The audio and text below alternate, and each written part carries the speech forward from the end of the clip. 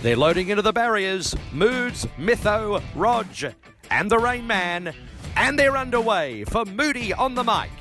Hello and welcome to another episode of Moody Minis. I'm Roger Aldridge. Of course, we're still on our break, but we will be answering questions from you, the listener, and we've got a couple of corkers this week. And on the back of that, he is back, the big fella, Peter Moody. We'll be chatting to him about plenty of runners for the boutique stable, so stick around for that. But for now, let's go to the listener questions. The next question comes from Bill Entwistle. Loving the podcast, and thanks, team, for lining my pockets about a month ago when all four of your specials got up. Must have been a good weekend for Rosemont. Great all-up bet result. Wondering about Mytho and whether he is really a knob. Comes across like that sometimes on the podcast. I'm more of an NRL guy from north of the border than an AFL fan, so maybe he's loved by the Melbourne crowd and we just haven't got used to him yet. What do you guys think? I actually replied to Bill when this came through with the subject title, "Is Mytho really a knob?" and said, "This is instantly my favourite question we've ever got." Moods, kick us off before we give Mytho a chance to defend himself. No, well, listen, I've got to go on the defensive. Mytho and we have great theatre, great fun, and we have, I would like to think, probably good constructive criticism at one another away from the show. But at the end of the day, we've always been able to sit down and have a beer and talk through anything. I know at times we had to try and add a bit of theatre to the things we do and go on about. But at the end of the day, he's got a head on him like a knob. He looks like a knob. But no, he's not. He's not a knob. So I think Mytho is a knob, but he's our knob, and we love him for it. And can we make sure this listener gets a Rosemont beanie as well for that outstanding question? Yeah, no, we sent the details, Rog. I'll be sending more than just a beanie. I said he's a very decent and generous bloke, but I will definitely answer differently on the podcast. No, what's his name? Terry, was it? His name is Bill Entwistle. Bill. No, Bill, it's a fair question because I can carry on. But I did breakfast radio there for 3 years on RSN, did the breakfast show and hadn't really delved into that realm. And someone who had done a lot of radio said to me, all you've got to do and all you've got to remember is make it entertaining, and that sometimes means taking a hit. Now, maybe I've taken that too far and take too many hits. Got to have an opinion. Doesn't matter if you actually believe that opinion strongly or not. Make it strongly, make it forcefully, and make the listeners believe that that's exactly what you think. So sometimes those opinions that Moods and I share are a fair bit of theatre and just to rile people or have people slap you on the back and say, I'm with you, I believe that as well. So little tip that I got 20 years ago, and you shouldn't take me too seriously, probably is my defence there, Rog. Yeah, cool. No, that was a very good question, Bill. It was very left field, but I liked it. Hey lads, a guy in the community says he's keen on the roughie in race 7. Do we trust him? Well, his username is Big Stats Guy. Say no more. Connect with a community of like-minded punters, only in Ladbrokes communities. T's and C's apply and available on website. You win some, you lose more. Tate Hendy asks, well, first he states, love the show, listen every week, have had the pleasure of meeting Moods a couple of times through work, absolute legend. A couple of questions this week. With Catherine Coleman set to join the Great Man in a training partnership, is the 10% trainers cut going 50-50, or is it just the honour of having her name alongside Moods in the book? And yes, I purely sent this question in for some Rosemont or Moody on the mic merch. Thanks, Mytho. Catherine and I probably look to join forces in a training partnership in the next season or so.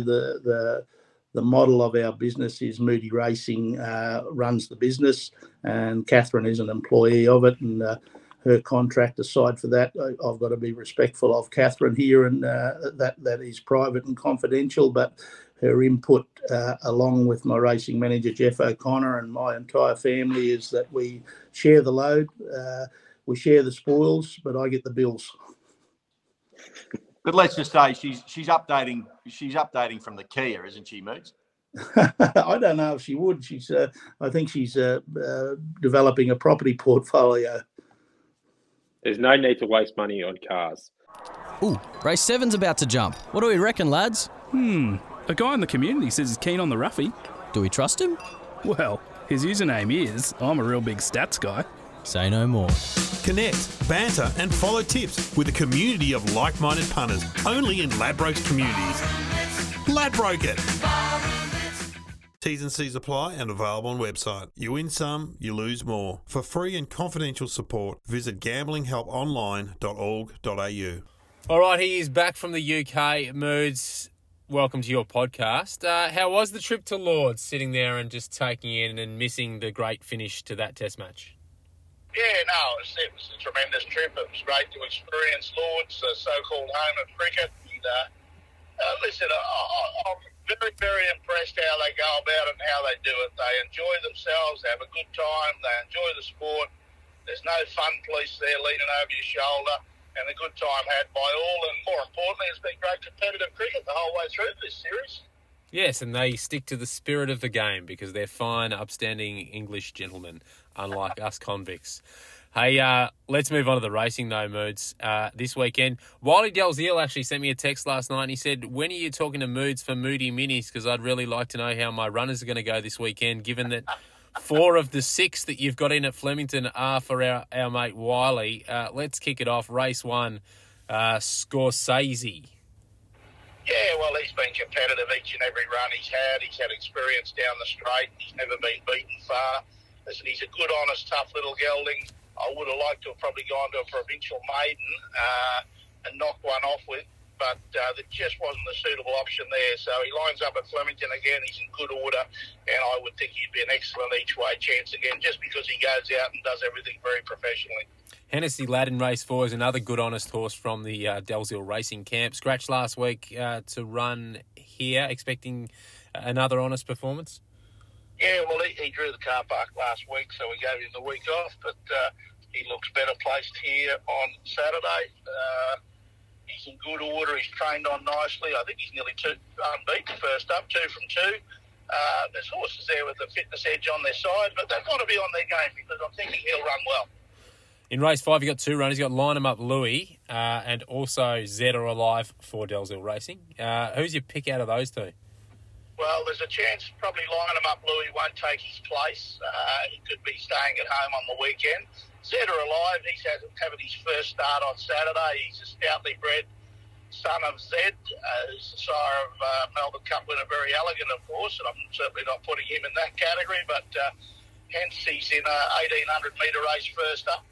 And listen, I'm expecting a competitive showing. I think he'll really learn from the experience. He's in good order. And looking forward to seeing what he can do. We'll ride him quiet out the back and let him run home and see how he can finish it off. And you got 2 in race 7 as well. Dance to Dubai, one of our favourites. I remember you said when she was first up, she probably need a run, maybe 2. And Do Your Punk, who got it back in the winner's stall at Sandown last Wednesday and goes back to Saturday racing. So you got a pretty good hand here. Yeah, well, Do Your Punk, he was good last start on the heavy ground at Sandown. We sort of learnt with him that he doesn't probably get a strong 1,400 metres, so we brought him back to 1,200 last start. He rounded the race off nicely, got the job done. I suppose the variable with him is first run down the straight track, a little question mark there, and the track's probably going to be on the firmer side, even though there are a few showers forecast, so he can run well. Dance to Dubai, she's in good order. I'm really looking forward to her running well. I think she's peak fitness, 3rd run back in. I would have loved the race to be 1,200 around Mooney Valley. I would have nearly been saying sell the farm and back her, but I think I'm still expecting a good competitive showing. I think she's massive overs, and I'm sort of expecting a peak-type performance from her on the weekend. So not sell the farm, but maybe just a little bit of the stables or something and have a bit on her. Yeah, exactly. Have a stable each way, maybe. Hey, you've still got Outback Action sitting up there in Brisbane. Goes around in race 8 at Eagle Farm this weekend. Why still up there? Is it for a race just because there's better options up there? Well, I just sent him up there looking for a dry track because I've been frustrated with soft ground here in Victoria for him, and hopefully he can find that surface. If he doesn't, he won't take his place. if he does, I expect a good competitive showing. He's in good order, but it's a must that he's on a good 4 or better. And we got to ask, Sai last week goes into the Group 3 and she was terrific. What's the plan for her now? Because she does look like a very nice horse. Yeah, well, she'll have a little bit of a freshen up. I'm not sure. There's races for her in 4, 5, 6, 7 and 8 weeks' time, so I'm just going to let her guide me along, but you probably won't see her back at the races inside a month and possibly even a little bit longer. We'll give her a nice fresh and let her bounce right off those 3 good wins of this prep and probably find ourselves in one of those nice sprint races, Moody Valley, Caulfield, mid to back end of August, early September, I reckon. And your best for the weekend, Moods, of all the big hand for the boutique stable?